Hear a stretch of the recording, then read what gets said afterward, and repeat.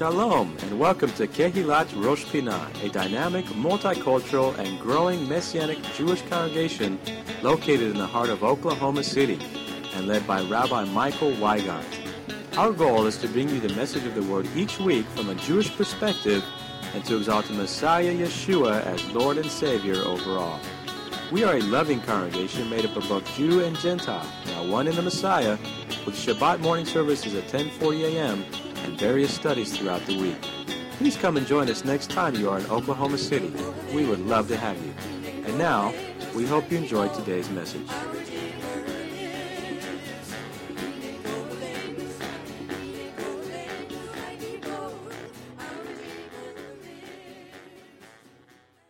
And I don't know what kind of person you are. We usually describe ourselves as either a half full cup or a half empty cup. But I chose today to approach this topic from the half full cup.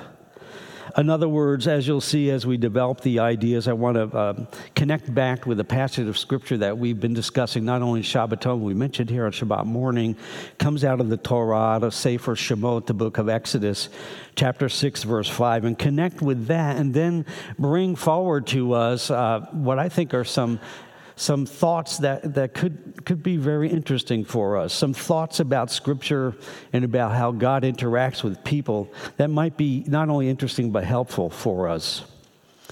In Sefer Shemot, the book of Exodus, chapter 6, verse 5, it says, I have heard, the Hebrew word is shamati, I have heard the groaning of the children of Israel, whom the Egyptians keep in bondage, and I have remembered, the Hebrew is ve'eskor, and I have remembered my covenant. Now, right away, that's a fairly simple and a common verse. And the idea, I've mentioned it here on Shabbat. We will talk about it probably in Shabbaton today as Kevin does Shabbaton or something similar. The idea is simple. It basically says the Lord heard the groaning of the children of Israel. And it says, it attaches another verb to the Lord. It says, ve'eskor, and I have remembered my covenant. Now, though there's much to say about this verse, there's one thing for sure that I want to point out. And this is a key idea here this morning. This is where the half-full cup comes in. A key idea here is that the plight of the children of Israel at that time under Egyptian bondage, the plight of the children of Israel while they're in Egypt, I'm going to say in the vernacular sense, that plight, the plight of the children of Israel, got God's attention. Got God's attention. Now, you know, there are many things that can get God's attention. And on the negative side, there are some bad things that can get God's attention. I mean, we think of what happened with Sodom and Gomorrah. We think about what happened in the days of Noah. We think about those type of things. We think, and other things that arise that we read about in Scripture that got God's attention, but really it was through something that wasn't so good. And I want to emphasize today getting God's attention and offer us today some ideas from the Scripture of good things that get God's attention. And as I began preparing for this and felt led in this direction, as I was preparing, I realized that this could be a long, long message, but it's not going to be. There are so many things that Scripture point out gets God's attention in a positive way, even as there are many things that Scripture points out gets God's attention in a negative way. But Israel's cry for help, Exodus 6:5 is one example of quite a few scriptures that mention this. Israel's cry for help while under Egyptian bondage really was not the only action that Scripture depicts as getting God's attention. There are many other passages of Scripture, again, to emphasize this key idea, many other passages of Scripture, many other examples within Scripture where God's attention is grabbed. God gives His attention in a positive way. And I want to emphasize the positive. And I want to share, first of all, 5 positive biblical actions that will get God's attention according to his word. And there are many, but I was thinking, which are maybe the 5 that have great impact upon us? If we really will do these things, it will impact us in a positive way. For example, just to explain a little better what I'm trying to say, we garner God's attention, number 1, by acknowledging him in our daily lives. Many passages of scriptures point this out, but I'll just camp for a minute on Proverbs chapter 3, verse 6. What does that say? Some of you know it by heart. It says this. It's connected usually with verse 5. Trust in the Lord with all your heart and do not lean on your own understanding, is Proverbs 3, verse 5. But then there's Proverbs 3, verse 6, which says, in all your ways acknowledge him. And then the clause that's attached to that, the very next phrase in Proverbs chapter 3, verse 6 says this. It's his positive response to acknowledging him in all our ways and really trusting him as well. In all your ways acknowledge him. And then it says this about God, and he shall direct your paths. There is a divine positive response there when we acknowledge him in all our ways. Now, recently, actually it was yesterday, I was reading a blurb by a sports writer for the Oklahoman. How many are familiar with the Oklahoma? I hope so. It's here. It's the local newspaper, the Oklahoma. It was online, an online edition that I was reading. And a sports writer for the Oklahoman wrote this yesterday, online edition, about the outpouring of love and prayer for National Football League player Damar Hamlin. How many of you know what I'm talking about? It's been all over the news. Actually, it's quite touching what has happened. But the sports writer now is a little bit past it. Damar Hamlin is doing much better. Baruch Hashem. Praise God, he is. But the sports writer makes a comment. There it is in the sports page. Makes the comment. She makes this comment, and she says, quote, prayer does many things. How many agree with her? Good theology, huh? Good. That sports writers had some theology going there. Prayer does many things. It isn't just for approaching God with our pleas.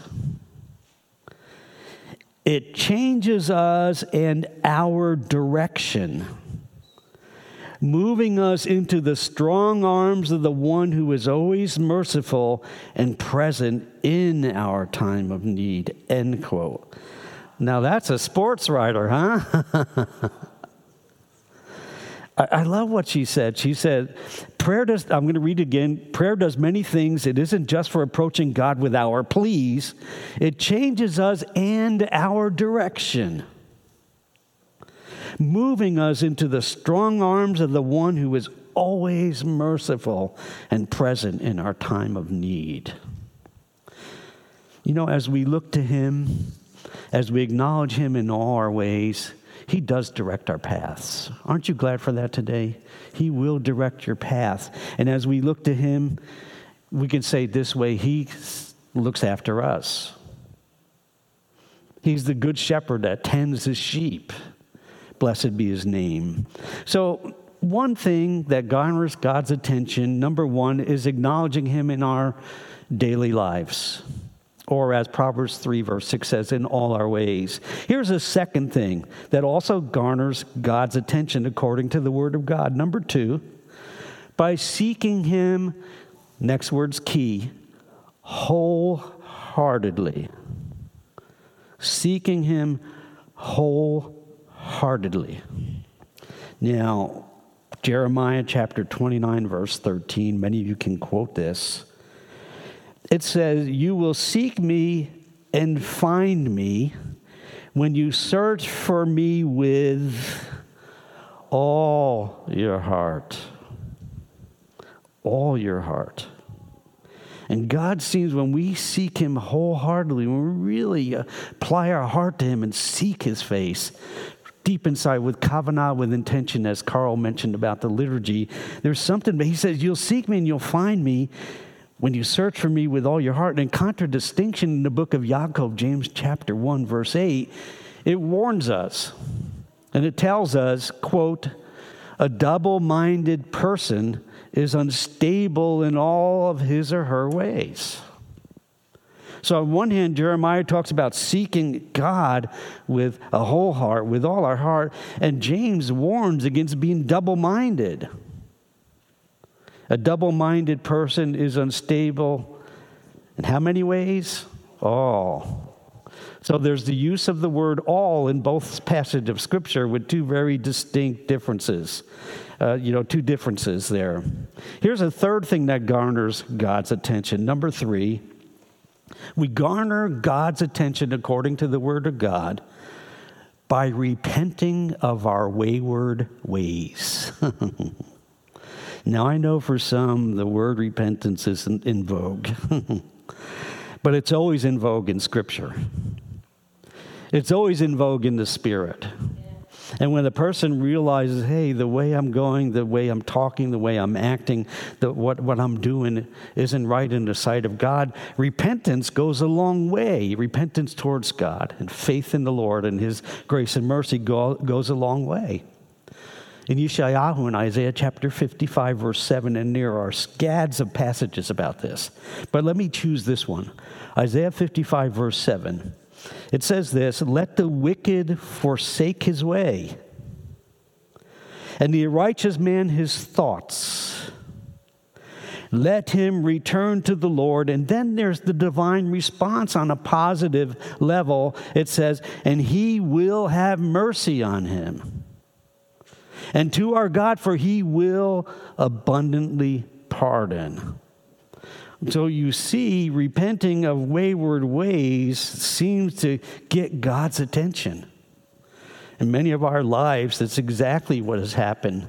We repented from going another direction in our life. We repented of our wickedness. And in fact, we may still be in the processes of offloading and ejecting some of this stuff from our life.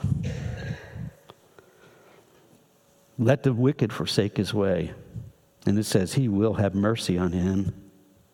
He will abundantly pardon. In 2 Chronicles chapter 7, verse 14, one of the most well-known passages that ascribes to this, in 2 Chronicles chapter 7, verse 14, it says this, if my people who are called by my name will humble themselves and pray and seek my face and turn from their wicked ways.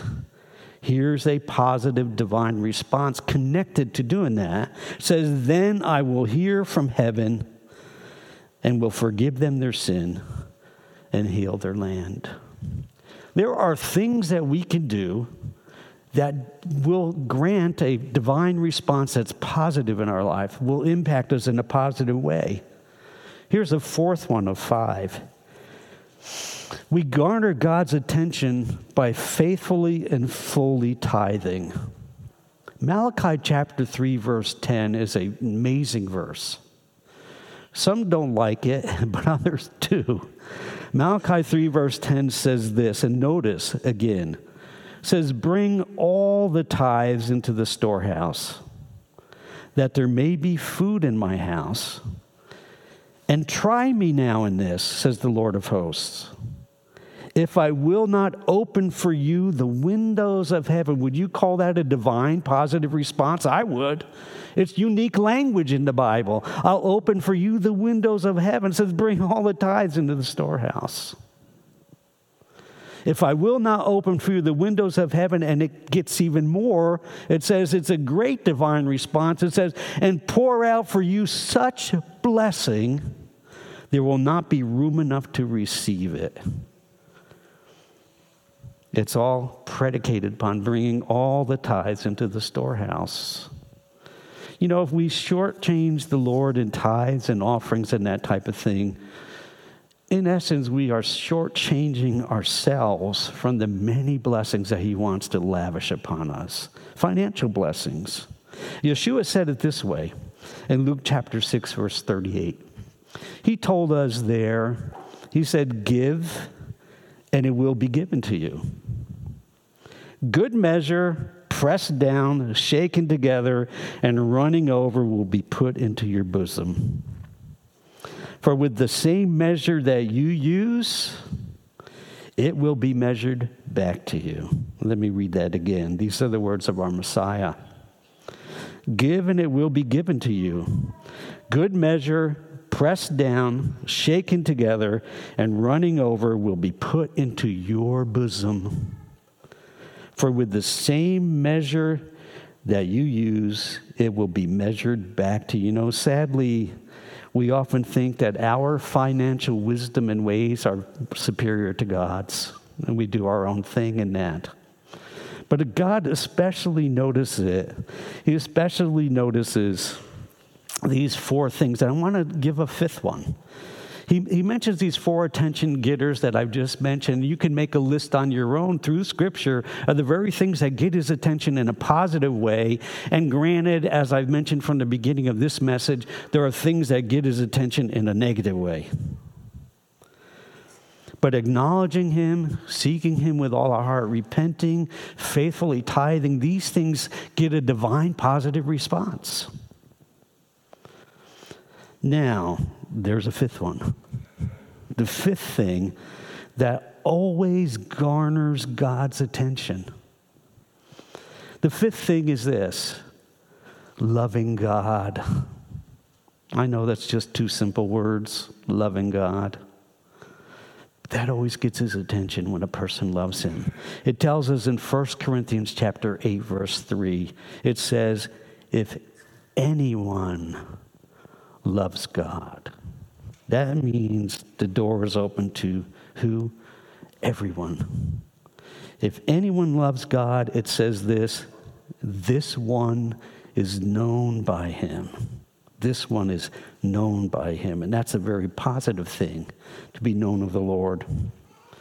The new covenant affirms exactly what Torah proposes. As we read through the Torah, it affirms exactly what Torah proposes, that we are to love God.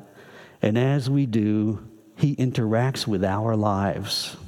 We know also, as was mentioned in the liturgy, and as Yeshua stated, that as we love God, we also are to love our neighbor.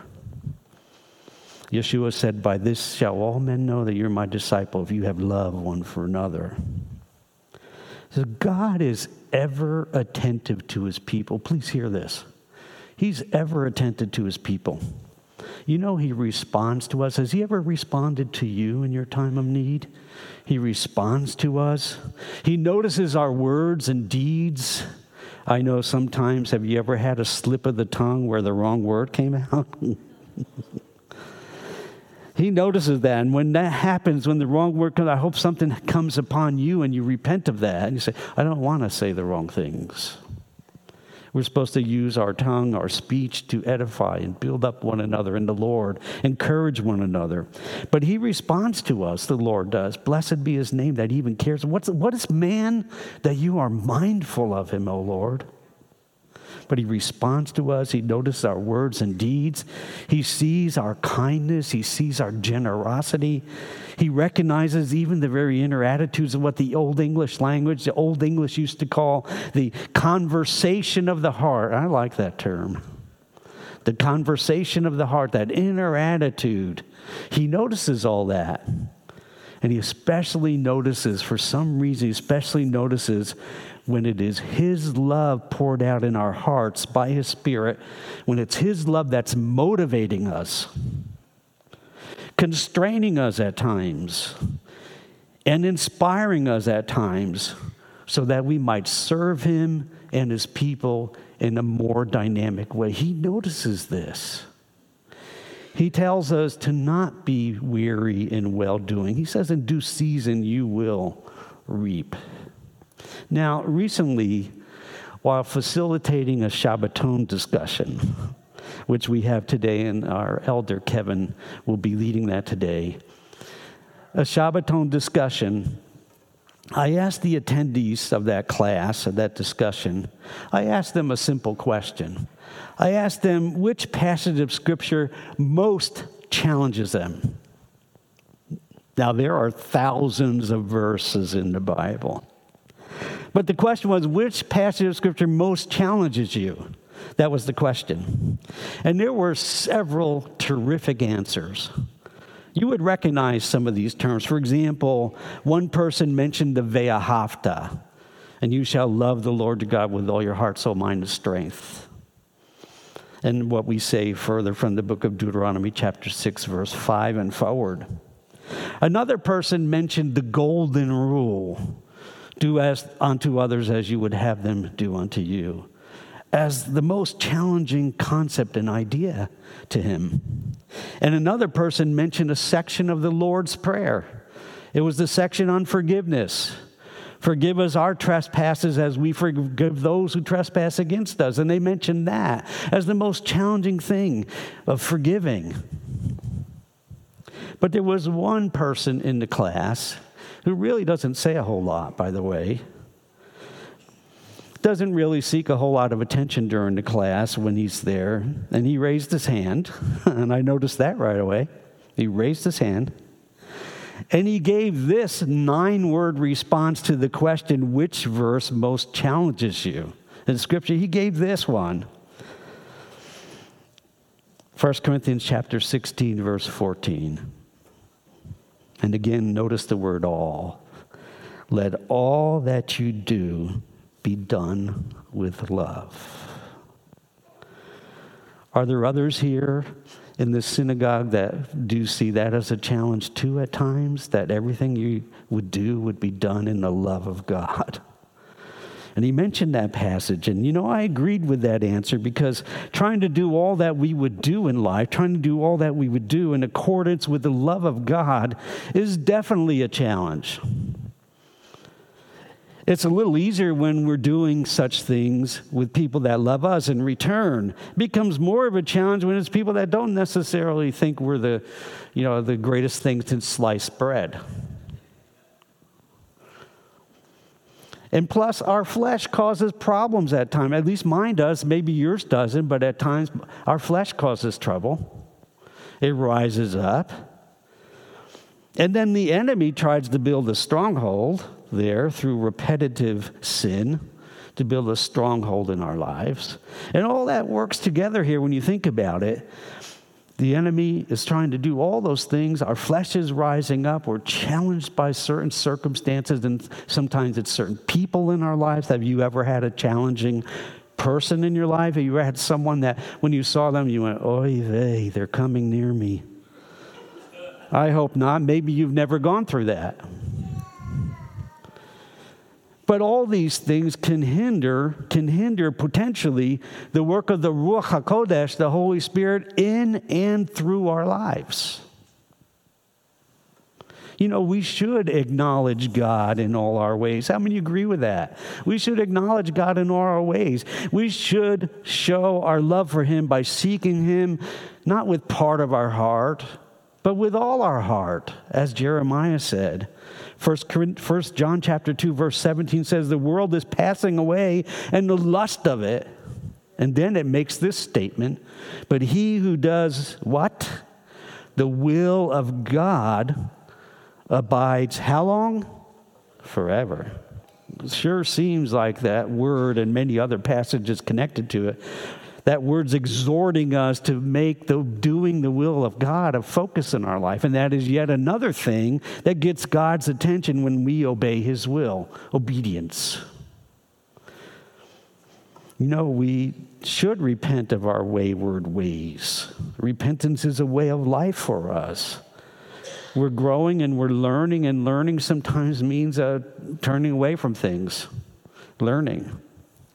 Because we want to do what pleases the Lord. So we repent of wayward ways, ways that aren't pleasing to Him, ways that get His attention in the wrong manner. We turn from those things.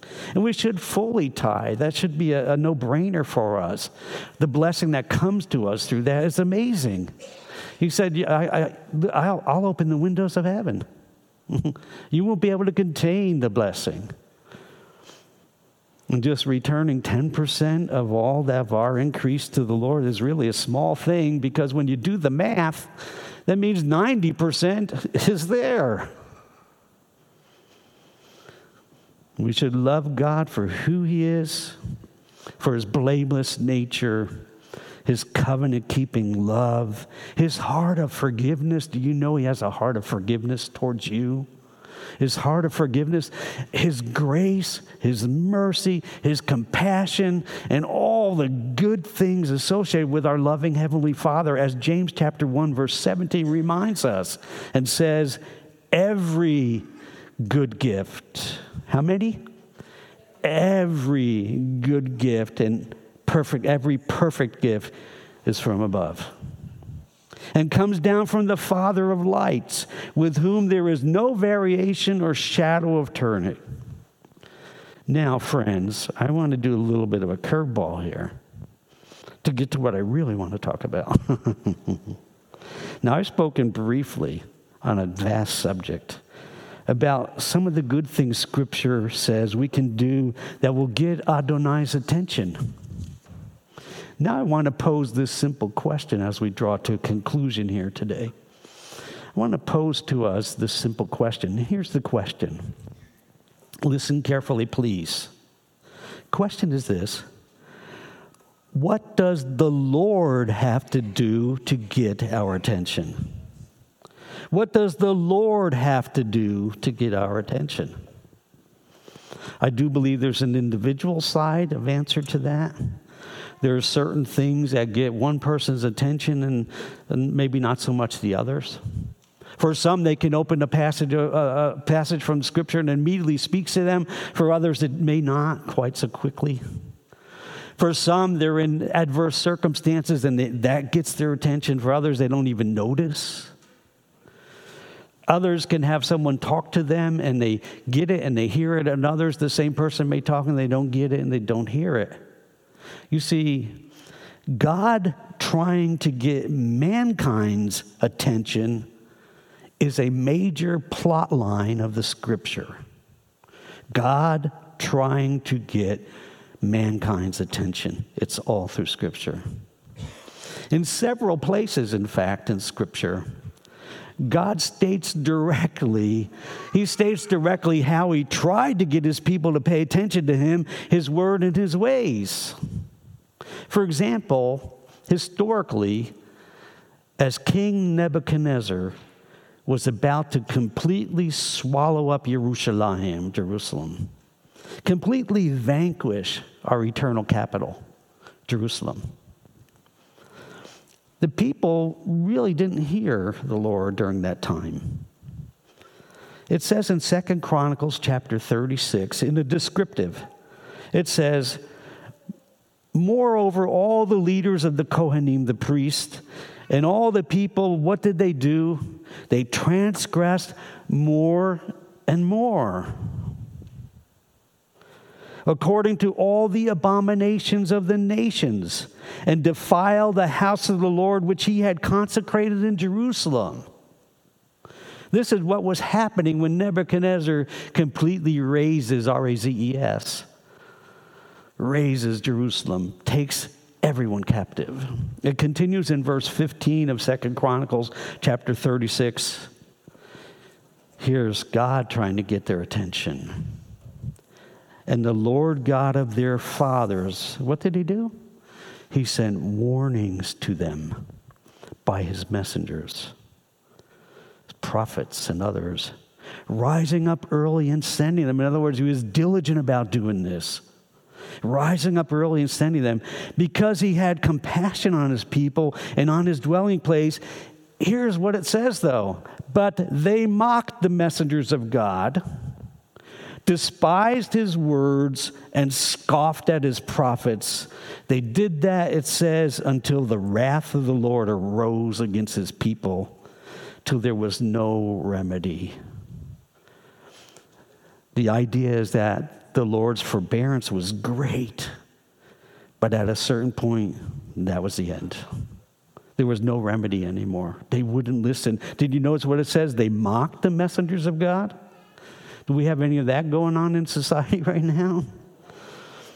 They despised His words. Do we have any of that going in society? Yes, we do.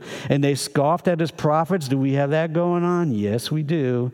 Until the wrath of the Lord arose against His people, till there was no remedy. Yes, friends, there are actions, attitudes, and ways that draw a positive response from the Lord. but there are also human actions, attitudes, and ways that do not lead to a positive divine response. Even in the context of the New Covenant, Brit Chadashah, and in the context of grace that is pointed out so well in the New Covenant, we realize that God and His word and His ways are not to be trifled with. Some say, well, no, the New Covenant gives us all this grace and everything. But I'll suggest to you that some of what we read in the New Covenant is very heavy duty. Very heavy duty. For example, some of Yeshua's words, in fact, quite a few of them, left no gray area. Where it says, he who has the Son, Yeshua, has life. He who does not have the Son does not have life. There's no gray area there. Yeshua's I am statement, 7, maybe 8, depending on how you determine what an I am statement is. But he says, I am the way, the truth, and the life. He says, I am the light of the world. He says, I am the good shepherd, etc. No gray area there. That's who he is. Now, we should not, friends, we should not try to deceive God. We should not try to rob God. We should not try to trick God. We should not consider our wisdom greater than His wisdom. We should not do these things, or our ways better than His ways. We should not do these things. Doing those type of things will not bring divine positive response. Nor should we deceive ourselves into thinking that He is unaware of the reality of our lives, as if he can't see what's going on and He can't hear our words. Yeshua demonstrated in a very, very physical way, He demonstrated that closed doors do not hinder Him. He demonstrated that whispers and words spoken in secret and in the dark do not escape His hearing. He demonstrated that neither does hiding among the crowd. And in our sense, in modern society, declaring, well, Lord, everyone else is doing it, so it's got to be okay. The polls say that 95% of people say it's okay. You know what? What does God say? That's the bottom line.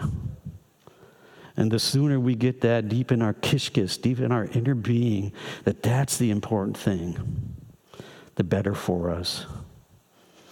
It's because He sees our need. It's because He hears the cry of our hearts. He's heard your cry.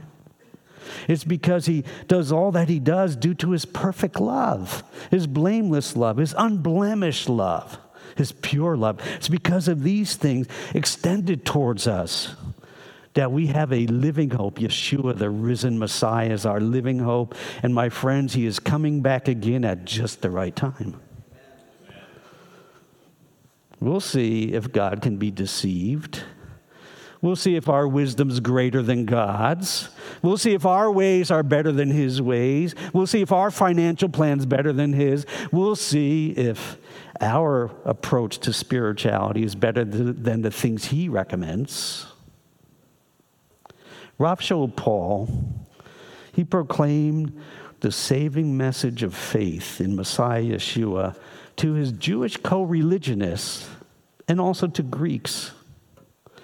For example, to the Greek named Titus, in Titus chapter 3, beginning with verse 3, he says, "For we ourselves were also once," and there's a long list here. Do you know Rav Shaul Paul the Apostle loved lists? I like lists too. Anyone else like lists? I do. There are many lists that he gives, and Yeshua gives several lists too.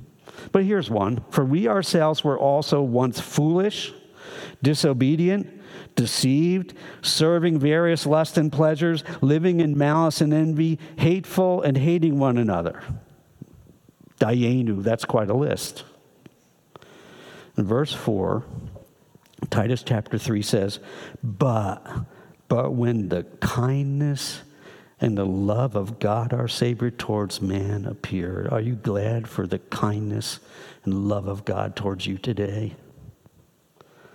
But when the kindness and the love of God our Savior toward man appeared, not by works of righteousness which we have done, but according to his mercy, he saved us. Hallelujah. Through the washing of regeneration and renewal, the renewing of the Ruach HaKodesh, the Holy Spirit, whom he poured out on us abundantly through Messiah Yeshua, our Savior, that having been justified by his grace, we should become heirs according to the hope of eternal life. And later, the author of the book of Messianic Jews, the book of Hebrews, he wrote quite a bit of stirring, challenging, and perspective-giving words in the book of Messianic Jews, Hebrews. But I want to reference this one in conclusion here. He wrote this in Hebrews chapter 12, beginning with verse 25. He wrote, "See that you do not refuse him who speaks." Now, that's really enough right there. See that you do not refuse him who speaks. For if they did not escape who refused him who spoke on earth, much more shall we not escape if we turn away from him who speaks from heaven, whose voice then shook the earth, but now he has promised, saying, "Yet once more I shake not only the earth, but also heaven." Now this, yet once more, indicates the removal of those things that are being shaken. You may experience in your life some things that God's removing from you. How many of you know what I'm talking about today? Now this, yet once more, indicates the removal of those things that are being shaken, as of things that are made, that the things which cannot be shaken may remain. And God is doing some eternal work inside of you. It's important to do those good things that get his attention. It's important to not do those things that get his attention in the wrong way. Now this, yet once more, indicates the removal of those things that are being shaken, as of things that are made, that the things which cannot be shaken may remain. And in verse 28 of Hebrews chapter 12, Therefore, since we are receiving a kingdom which cannot be shaken, let us have grace by which we may serve God acceptably with reverence and godly fear. For our God is a consuming fire. Those are strong words from the New Testament, aren't they? Our God is a consuming fire, quoting back from what the Tanakh says. Now, the Bible does not sugarcoat God or portray God as having changed in his power. In fact, it says clearly, I, the Lord, change not. Therefore, you are not consumed, O sons of Jacob. So the Bible doesn't sugarcoat God or portray God as having changed in his power or his nature or even his grandeur or might. Later in Hebrews chapter 13, verse 8, this is spelled out precisely. In Hebrews 13, verse 8, the author declares, and I would say with great boldness declares this. He says, Messiah Yeshua, Jesus the Messiah, is the same, say it with me, yesterday, today, and forever. Let's say the whole verse together, please. Messiah Yeshua is the same yesterday, today, and forever. So friends, let's honor him in our actions. Let's do those things that get God's attention in a good way. And let's jettison those things that would get God's attention in a not so constructive way. Will you pray with me? Lord, we praise you this day because you are great. Your love endures forever. Thank you for working with us mercifully, for changing our lives, convicting us, leading us in the way everlasting. Lord, I pray that you will help us to do those things, not only the 5 that I mentioned, but the many others that are mentioned, to do those things that really do garner your attention in a positive way, and that we would get rid of those things that displease you. Thank you for each person here, Lord. Thank you for the good work you're doing in every life. Thank you, Lord, for the sincerity of faith, dedication, the wholehearted devotion that we have because you are good. B'Shem Yeshua. Amen. You've been listening to the Shabbat message from Rosh Pinah Messianic Jewish Congregation in Oklahoma City, Oklahoma. We would love to have you visit us. Our weekly services begin at 10:40 a.m. each Shabbat, and we are located at 2600 Northwest 55th Place, north of Northwest Expressway at the corner of Northland Avenue and Northwest 55th Place. We meet each Shabbat for wonderful praise and worship with dance, liturgy, teaching, food, fellowship, excellent children's programs, and Bible studies on Tuesday nights. For more information, please visit our website, www.roshpinah.org. That's ROSHPINAH.org. You can also reach us by phone at 405-842-1967 or email us at info@roshpinah.org. Thank you for spending time in the Word with us today. Shabbat Shalom and blessings in Messiah Yeshua.